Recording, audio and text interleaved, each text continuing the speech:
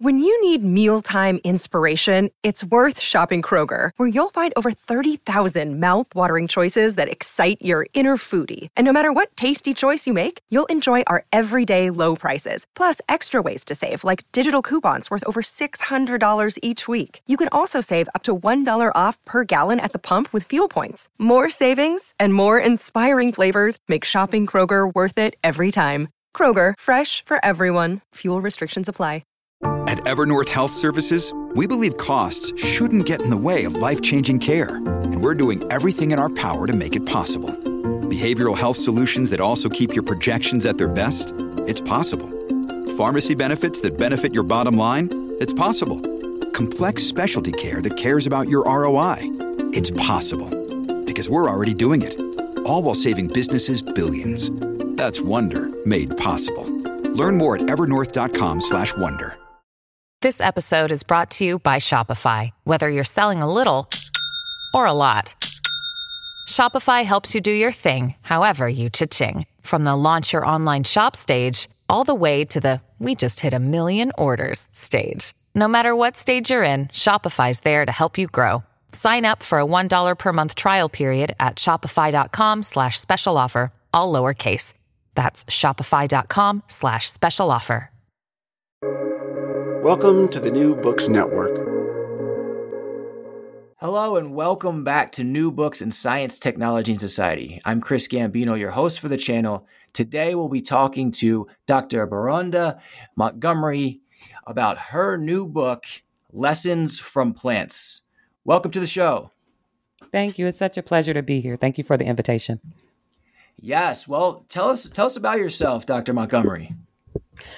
So I am currently a professor of plant sciences at Michigan State University, but I always like to share that I'm a woman from the South. I grew up in Arkansas, spending a lot of time in nature, from a big family with brothers and sisters, and that's a real core of who I am as well. But currently I study plant biology, how plants respond to their environmental cues at Michigan State. And as a part of that work, have the great opportunity to work with a lot of students and other colleagues in collaborative and collective fashion to understand these organisms. So in your book, Lessons from Plants, there's the baseline understanding of kind of how plants work and thrive, but then you start connecting it to us as humans and society. Tell us kind of how you came about to write this book. Yeah, so it is an interesting story in a lot of ways, because I would imagine that it's not an expected kind of book for a plant biochemist or plant biologist to write in terms of focusing on what we can learn from plants. But I've been very interested in plants for the past 25 years or so as an organism of study. But it's also kind of a unique position for me amongst my family to be a scientist, to be an academician, and to have a life committed to the study of any kind of biological organism.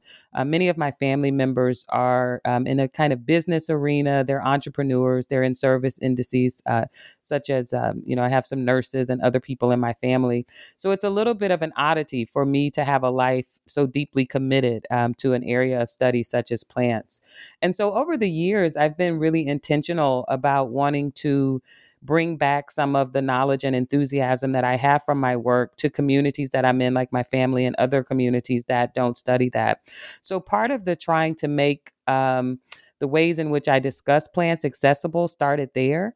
Part of the lessons from plants, the really what can we learn about plants, came from that. But it also came from what I would say is my way of being in the world, that I truly believe that as much as we may be learning about something, we have a responsibility to learn from them. It's a kind of a life principle of reciprocity.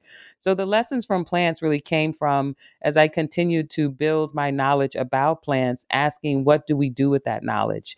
Certainly I publish papers, and it's been a great contribution to my own career to learn about them, but also it just felt like a great wealth of knowledge, that there were some additional implications, some additional ways in which that knowledge could be applied. And one of those was to ask the questions, how was I using that knowledge personally in my own life? But also to ask, once I saw some benefit from doing that, the ways in which we as humans may use such knowledge in collective and communal ways to really think about our place on the planet, the ways in which we engage with each other, and the responsibilities we have to each other and also to other organisms that with whom we share space. And you certainly do a great job introducing us to a bunch of the concepts and connections, and we'll get to some of the details and the stories that you share. But from the onset, one of your goals is to increase plant awareness and introduce us to the wisdoms of plants. And I think you do that beautifully well in this book. And so we've got these ideas of phenotypic plasticity, biochemical plasticity, epigenetics, all these kind of sciencey conversations going on, but then you break them into really how they apply to us. Can you talk to us a little bit about this notion that plants exhibit behavior? Yeah. So, one of the ways in which I first got so excited about plants was becoming more aware of this idea of phenotypic plasticity that plants display. And, that phenotypic plasticity is really differences that you see in what plants look like. The biochemical plasticity are the changes we can't actually see, but that's what they're capable of in terms of doing in metabolism. And I realized that was about the plants being aware of what's going on around them. So when I first decided that I was actually going to have a career committed to biology, I wasn't sure exactly what I would work on. And I spent some time working with many different organisms. I did some work with mammals. I did some ecology work, really assessing what was present, snakes and all of that in a particular environment. But then I took a plant physiology class and myself became really deeply aware of these ideas in which plants have this great plasticity or dynamic ways in which they can grow. And many of us, even if we're not practicing plant scientists, have seen this in our homes. We've seen a plant that's growing in our home start to bend towards a window.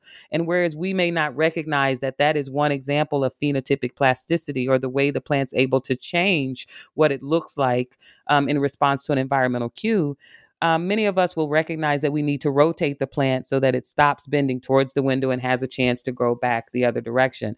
And really, that is one of the classic examples of plant awareness. The plants are aware of where light is coming from. They need access to that light for photosynthesis. And so they will bend themselves towards that really vital resource to get it. And we see that as a change in their growth, a bending versus growing straight. But that kind of plasticity occurs throughout the plant life cycle.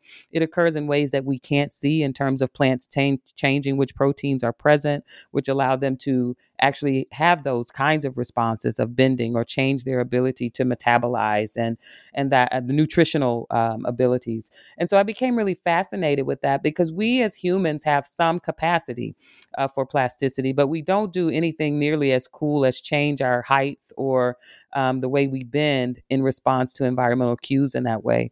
And so that's one of the things that got me really fascinated with plants. And so many people who grow plants in their homes, I think, likewise have access to observe those kinds of responses. And because I started to understand the underlying biological principles about that, it seemed like a real fascinating way to connect with people who may have relationship with plants to help them understand what's going on, but also the ways in which there are implications about what's going on with plants for our own existence.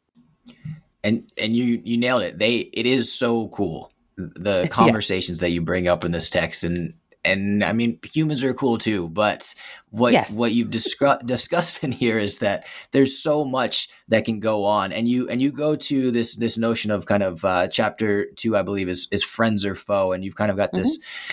There's plants as decision makers, and they've often got to make decisions, and that's something that dawned on me in reading this book is that kind of the notion of decision making, and you lay out a couple of choices that plants have: confront and compete, collaborate, tolerate, or avoid altogether.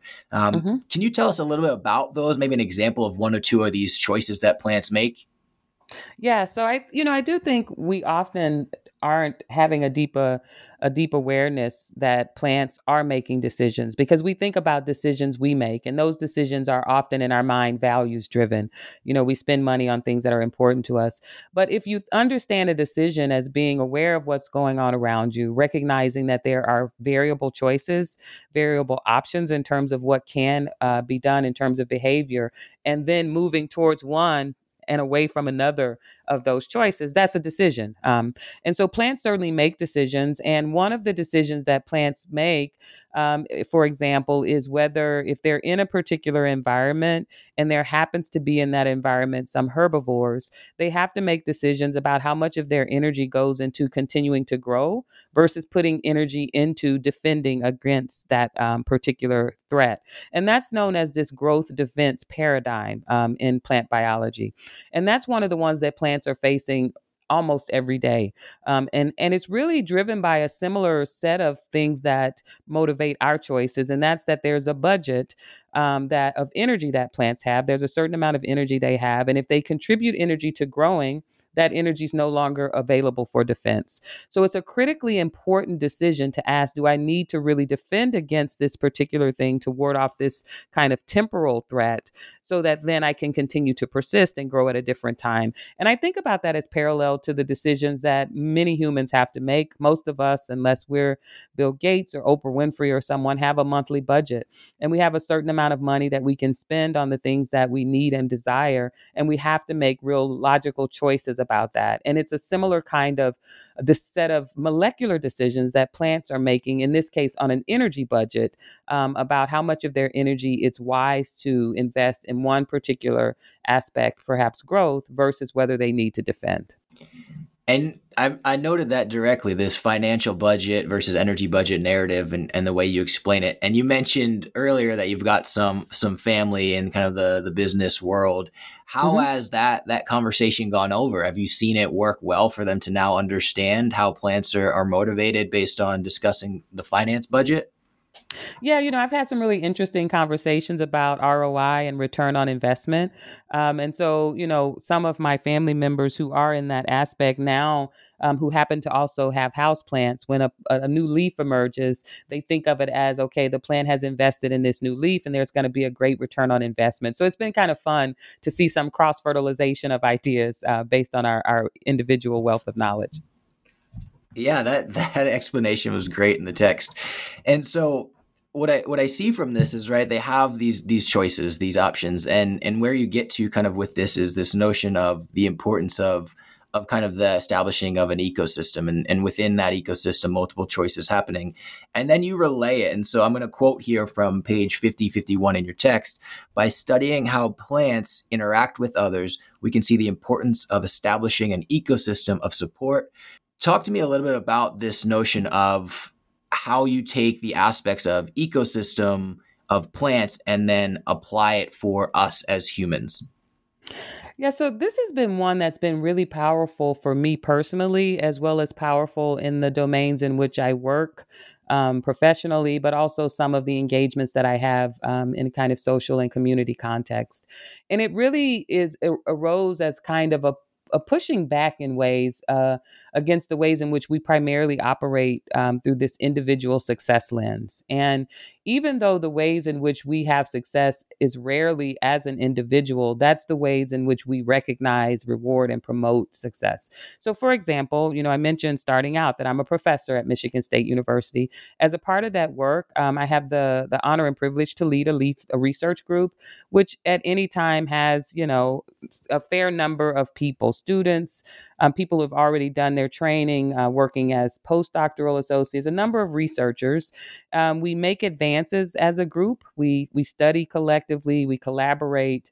And yet when the papers are published, even if they have multiple names on them, in most cases, it's my career that's advanced. If there are awards that come for the research, they come in my name. So we really do, even though the work is happening as a group, it's often in the name of an individual. And so I think too frequently the ways we set up our systems for, rewarding people really focus on that individual success model. But the way we know from nature, we know from, if we really look at how our work is done, that it's as a collective. And so I think that, part of really focusing on the ecosystem was to push us towards understanding that the ways in which we have success and certainly the ways in which we have sustainability happen through relationship, through engagement, through collectivity. And if we recognize that, it seems to me it's our responsibility then to care for the ecosystem and the entire set of individuals that are a part of that. So part of really focusing on how plants function through relationship, how they collaborate, how they, even if they compete, they do it in ways that are a little bit more wise and recognizing that they're just trying to make sure that they're sustained, not trying to obliterate the other, in which are the ways sometimes humans, we compete to the death. So the ecosystem focus, I think, is really one of the ways in which I wanted to invite readers to embrace the idea, to grapple with the idea that we exist as a collective, even though we have globally, but certainly in the United States, this focus on individual success and individual attainment. And so that was really one of the hopes for that part of the text, was to engage that kind of conundrum. And much like yourself as an academic, I took this in and started framing it in my experiences from an institution like you just mentioned. And so the collegiality aspect and those notions were something I started to think about in the ecosystem. And one question I had is, as your discussion plants, and we'll get to this because you touch on it in chapter 2, and then it comes all the way back in the conclusion. As you're discussing the plant's functioning, they're making an individual decision, but they're also connected and communicating across kind of the ecosystem and community. But from an institutional perspective, and you mentioned it, the individualized rewards, but we're set up in this hierarchy. And so yes, you talk a little about leadership later, but how do plants kind of navigate collectively hierarchical, like what is going on in that system? Because the systems we have built, the institutions we have built, are very hierarchical in nature. Yes, they certainly are. I think in ways that actually impede our getting to the outcomes that we claim to want. So one of the things that I really continue to kind of reflect on about plant communities are the many ways in which they are so dynamic in terms of which individual species may be dominant at one moment, but that can shift. And so in that way, there can be hierarchies, in plants where certainly we know there are certain parts of ecosystems that annual plants can only grow in highly disturbed ecosystems. And once those ecosystems become more established, some plants can't grow there.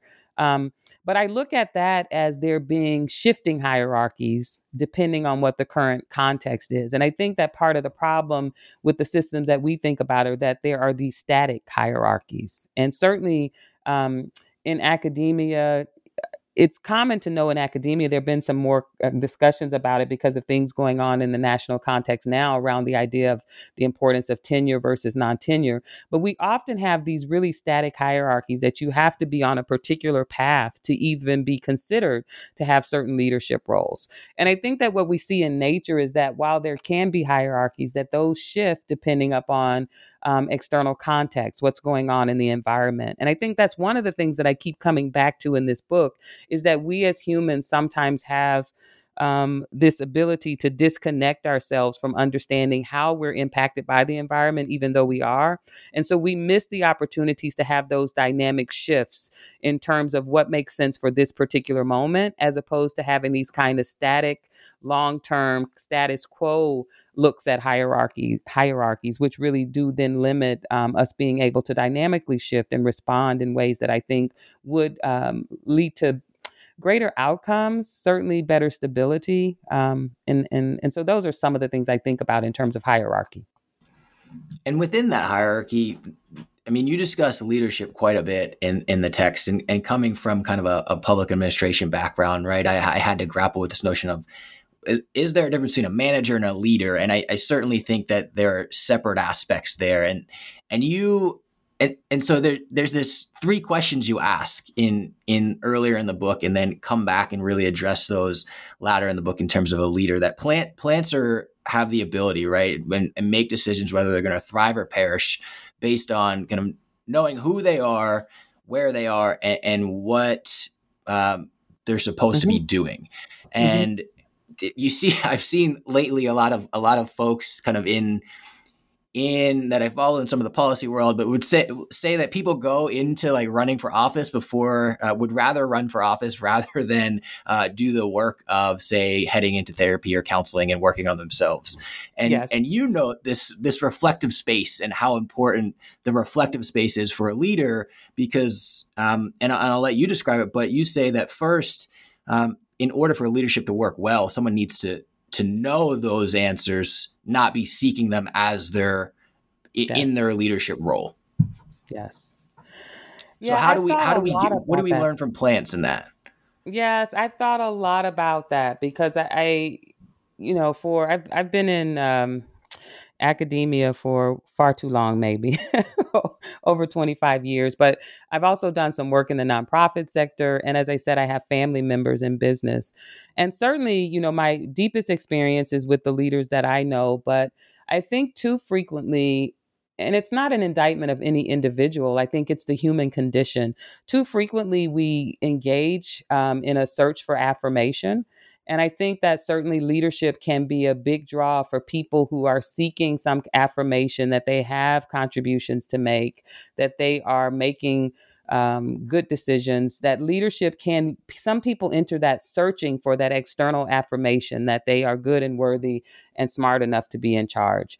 There are other people who have a sense of vision and things that they think they need to accomplish, and the leadership position becomes the avenue through which to do that. And I personally think that when I look at the leaders who have really had the greatest impact, these were people who had a determined vision, and they were set about trying to build teams to collaborate for that vision and to accomplish that, as opposed to really entering it saying, I'm looking for this affirmation that I have something to offer. And so that's the whole sense of, I think that a lot of people do enter leadership asking, am I capable of this? And the danger of that is then the decisions that you make become decisions that really are about drawing more affirmation as opposed to birthing and cultivating a vision. And when I think about lessons that come from that, from the plant world, that's the idea that plants really do have an encoded sense of what type of plant they are and what kinds of behaviors would lead to their ability to succeed. And succeed in the biological world is often whether you persist and are able to reproduce the next generation, or you have this kind of short, you're there and you don't get to that point. And for plants, the ability to do that is really having the internal sensors to know what is available in the external environment and whether the things that are needed for your long-term success are there. And if so, for you to exhibit the behaviors, whether that's making new leaves to be able to conduct photosynthesis and have enough energy to really robustly grow and produce a large amount of seeds, or if plants are in an environment where everything that they need is not there, then they grow rather rapidly and will often transition quickly to make a few seeds just to ensure that they make it to the next generation. And one of the things that I see is that humans, again, often we have this kind of mindset of behaviors that we think we should be doing. And we do those not often checking in enough with the environment about whether those are valuable behaviors, whether they're being well received, whether they're resulting in the changes that we would intend. And so because we don't do that, we can often persist in behaviors that aren't having the equivalent of reproducing our best intentions. And so I do think that part of the reason that we have, in my estimation, have some problems in terms of leadership is that the ways in which we select leaders are often we don't often even ask, at least in my spaces, we rarely ask what their vision is, whether they have the experience and have intentionally prepared themselves to have the skills to carry out that vision, and how they're going to assess whether it's successful. Frequently, we look at whether people have had success before. So often if we're looking for someone to lead a department, we look at whether they've been a good professor. And if they've been an excellent professor, we say, well, they'll probably be a good leader of the department. So they become chair of the department. There's two completely different skill sets needed for those, but we often don't adequately assess whether you have what we're going to ask you to do versus whether you've shown success in some other regard. And so I think the ways in which we select leaders has set us up to have some of what I think are areas of real growth we can have in terms of leadership, particularly leaders that have a vision and are able to understand how that vision has to happen in a particular environment, and then have the ability to sense whether that environment is capable of supporting, and if not, what changes need to be made. This episode is brought to you by La Quinta by Wyndham. Your work can take you all over the place, like Texas. You've never been, but it's going to be great because you're staying at La Quinta by Wyndham. Their free Bright Side breakfast will give you energy for the day ahead. And after, you can unwind using their free high-speed Wi-Fi. Tonight, La Quinta. Tomorrow, you shine. Book your stay today at lq.com. Agreed. A lot of that is tracking with where I kind of have started to navigate the conversation in terms of some of this public administration work versus how, really good expert scientists are trained. And continuing with this frame of leadership, which is a theme continued and kind of that you build in the text, you discuss the dangers of what you call imprinting with regard to leadership. Yes. And so tell us a little bit more about kind of how that transitions from the plant world to kind of how you uncover that in kind of leadership roles. Do plants imprint? Yeah, that's interesting. I don't think I've ever been asked that question. So often when I talk about imprinting, I show a picture of ducklings following the mother duck, right? Because that's a common example. Plants certainly imprint in some way. So you mentioned earlier this concept of epigenetics, and epigenetics is a form of imprinting in a way. So epigenetics is if a biological organism, a plant, is growing in a particular environment, they won't change the sequence of the DNA, but they can put markers on the DNA that indicate a particular environmental phenomena has happened. So the most common form and most well-known form of epigenetics in plants is that some plants that have to overwinter before they flower, when these plants go through winter, there are markers, which are basically methylation, that are added to the DNA that show that the plant's been exposed to cold. Only if the plant has been exposed to cold will it know it's gone through a winter, and therefore when it starts to warm up that it's spring and it should flower. So it's known that some of those markers can be passed from one generation in the seeds of another generation. So I think of that as a kind of imprinting, right, where there's a memory that's passed on about what's gone on. So imprinting can happen in plants, but what plants do that we often don't do when we imprint in our context is that even when you have those markers, that seed, when it emerges, it will assess its environment on itself, and it will compare what it has assessed with the environment with those imprinting markers that came. So there is this recheck-in. And I think that when I talk about imprinting in academia, it happens a lot in mentoring. Where when we are mentoring a younger generation, a student or junior colleague, we often try to get them to replay the exact steps that we or our colleagues took to have success, as opposed to saying, these are the steps that we took, but what is your current plan for you to do? And, what are you trying to accomplish in your particular goal? And how do we help you understand the current environment, some experiences from what I learned, and then you figure out what set of those works together for you. We often want them to just completely replay the set of stages we took towards success. And I often say that goes along with another of what I think of as one of the traits of the human condition is that humans, all of us to some degree, some more than others, often function through a kind of self-affirmation lens. And so if we've made a set of choices, someone else replaying those choices affirms us.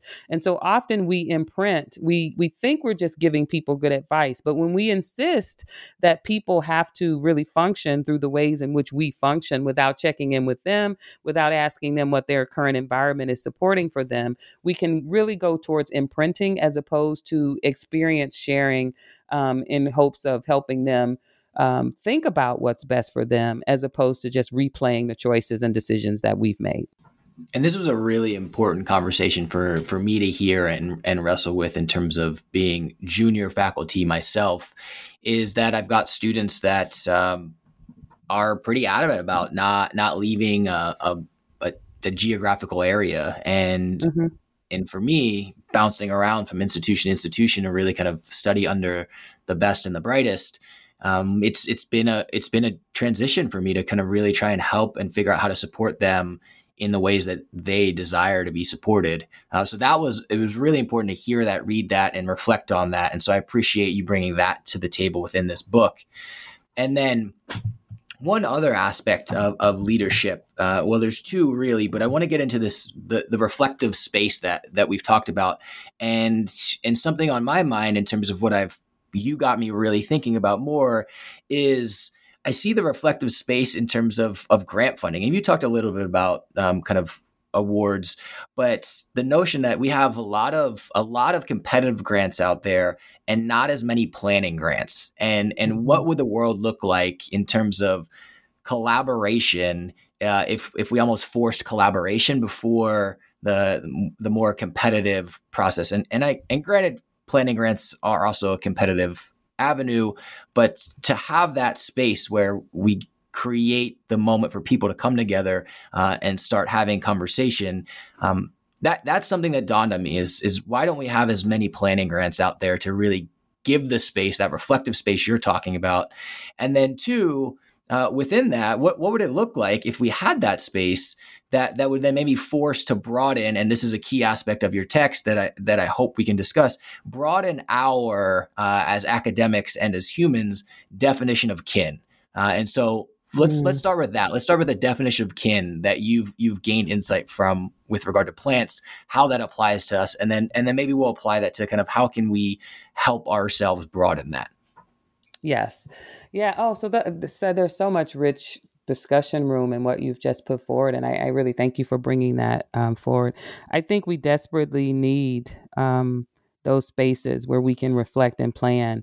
And the ways in which I think that's really connected to my conceptualization of kinship is that so much of the ways in which we keep ourselves so busy that we don't have time for just the collective reflection and the collective planning is that we're often in these competitive spaces. And so the person who gets the most grants, the most, highly impactful grants, the most highly impactful papers, they're the ones who make progress and advance and get all the rewards. And so we're often backing ourselves into corners where we really prize competition over collective kind of moving forward. And part of that is connected to kin. So, one of the things that's been most fascinating to me is the ways in which kinship shows up in plant biology, other forms of biology and ecology. And it's something I think many of us don't even think about, the idea that a plant has kin, but the plant can recognize kin. And one of the phenomena that we study in my lab is how plants respond to light cues.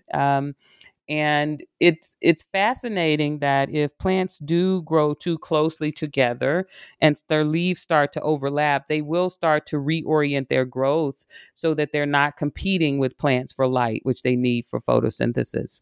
But what's remarkable is that there are many different studies from many different groups that if you have plants that are related, genetically related, growing in that regard, they actually don't, compete as much for trying to move and maximize their exposure to space. They will compete to a little bit, but it's tempered when you're related because there is a biological recognition that if either of those two plants that are related survive, their genetics are carried on. And so there's really this idea that when there's kinship, it may make better sense for us to collaborate and make sure we both survive, as opposed to just ensuring that I completely outgrow you and survive.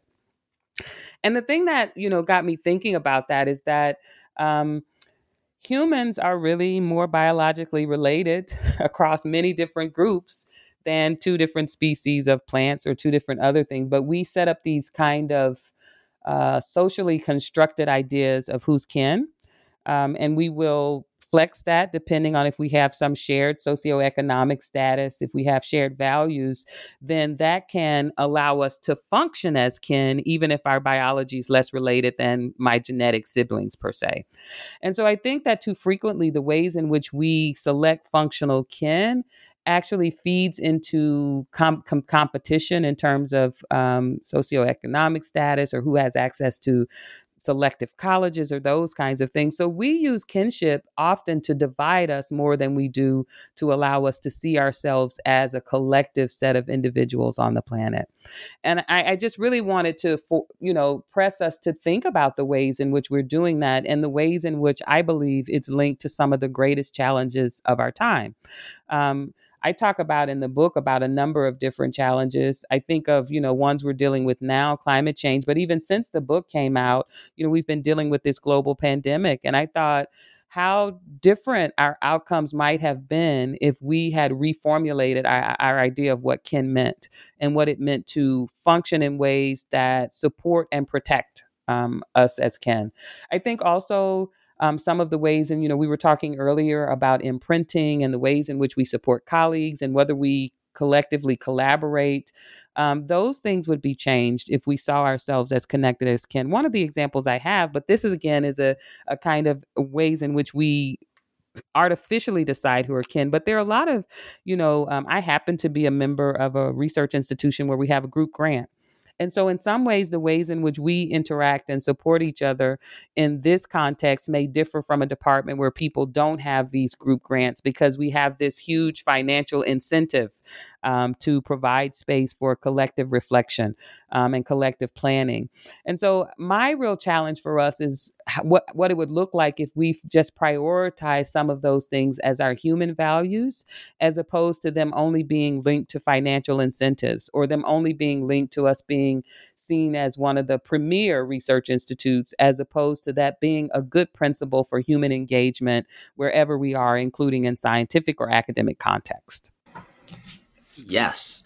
And connecting to the kinship conversation further, underlying the diversity, equity, inclusion that you've already brought up is, you brought up, and I think it's one of the best ways I've seen equity framed, is the notion of kind of what we come from in academia, this notion of meritocracy, but in looking at how plants thrive, you look at kind of all the conditions you mentioned, droughts, wildfires, floods, and then even kind of Chernobyl and radiation and kind of how plants come from that. But the fact that their starting point is different, that narrative really solidified for me this notion of equity and how we engage equity across the spectrum, but also at an institutional level or in academia, based on looking back at plants and looking at plants able to survive in these environments. And we might say we might give them kudos for that, but we don't also recognize that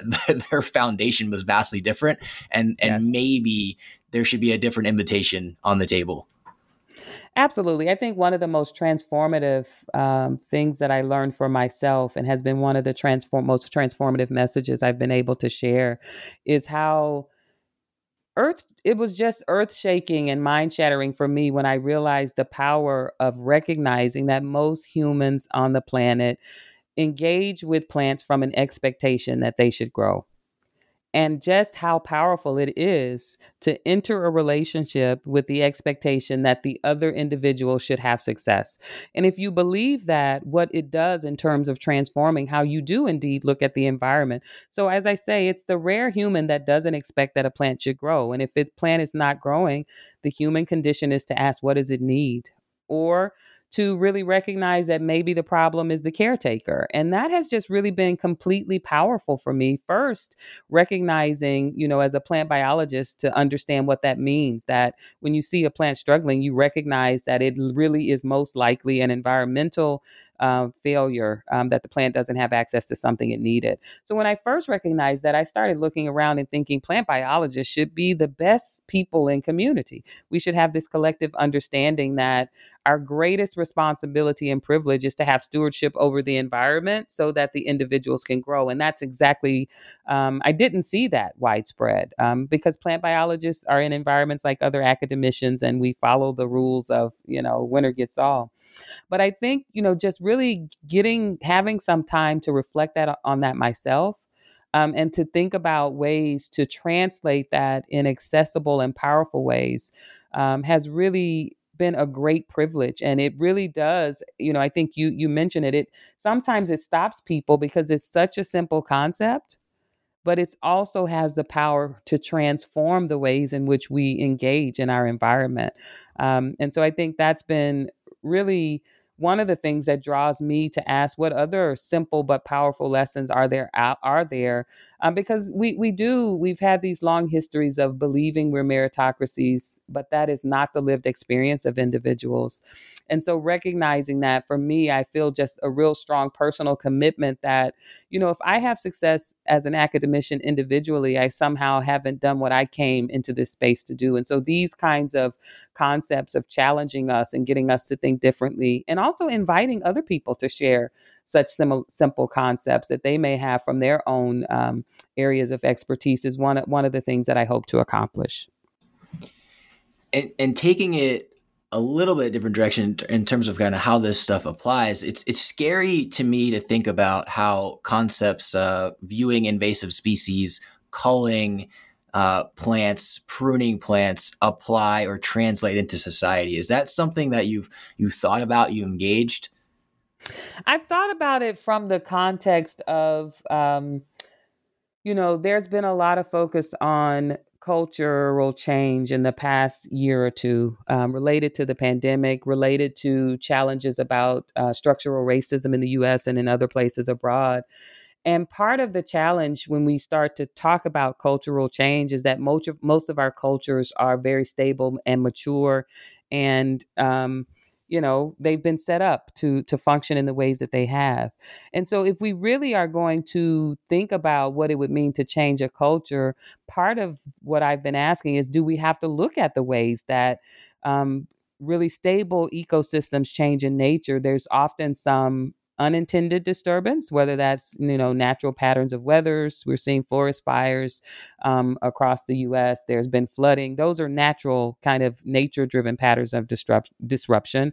Or, often if people want to change an ecosystem, there has to be some kind of intentional practices. And so if you look at a lot of indigenous ecosystem-based practices, some of those are intentional disturbances. It's managed fires, it's culling of particular species, because you realize you're trying to either push towards some change or maintain a particular thing. And I do think that in our systems, we kind of often have a little bit of trepidation of thinking about the idea of intentional disruption.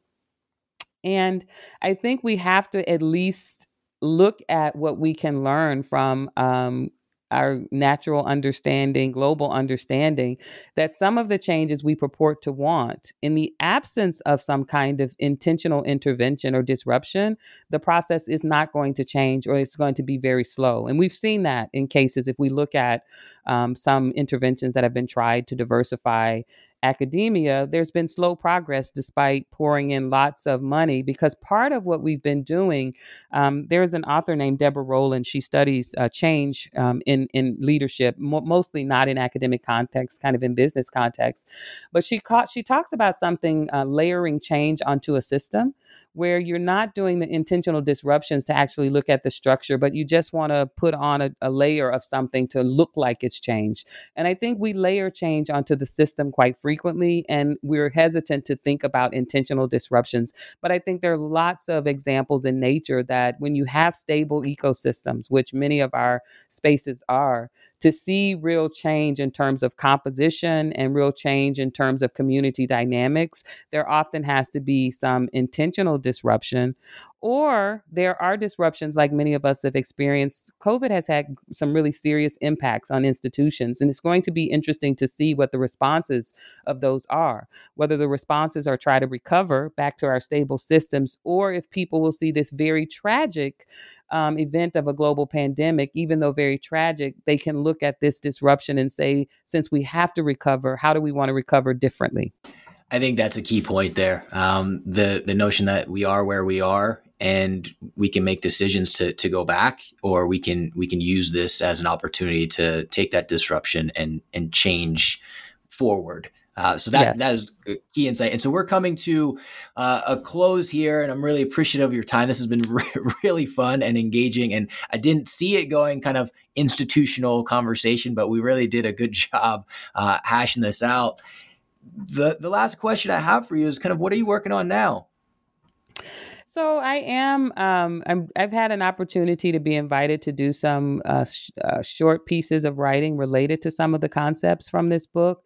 Those have been pushing me towards exploring some future directions. I'm actively planning what my next book will be. I'm continuing to explore some of these aspects of plant inspired lessons about humans, and we'll see where that takes me. But yeah, I'm doing some short writing and also planning for next long form. Well, I'm excited to see what comes next. Dr. Montgomery, thank you so much again for joining us. It was a great pleasure. Thank you so much. This was lots of fun for me, and I really appreciate the questions that you asked and the conversation we were able to have. Thank you so very much.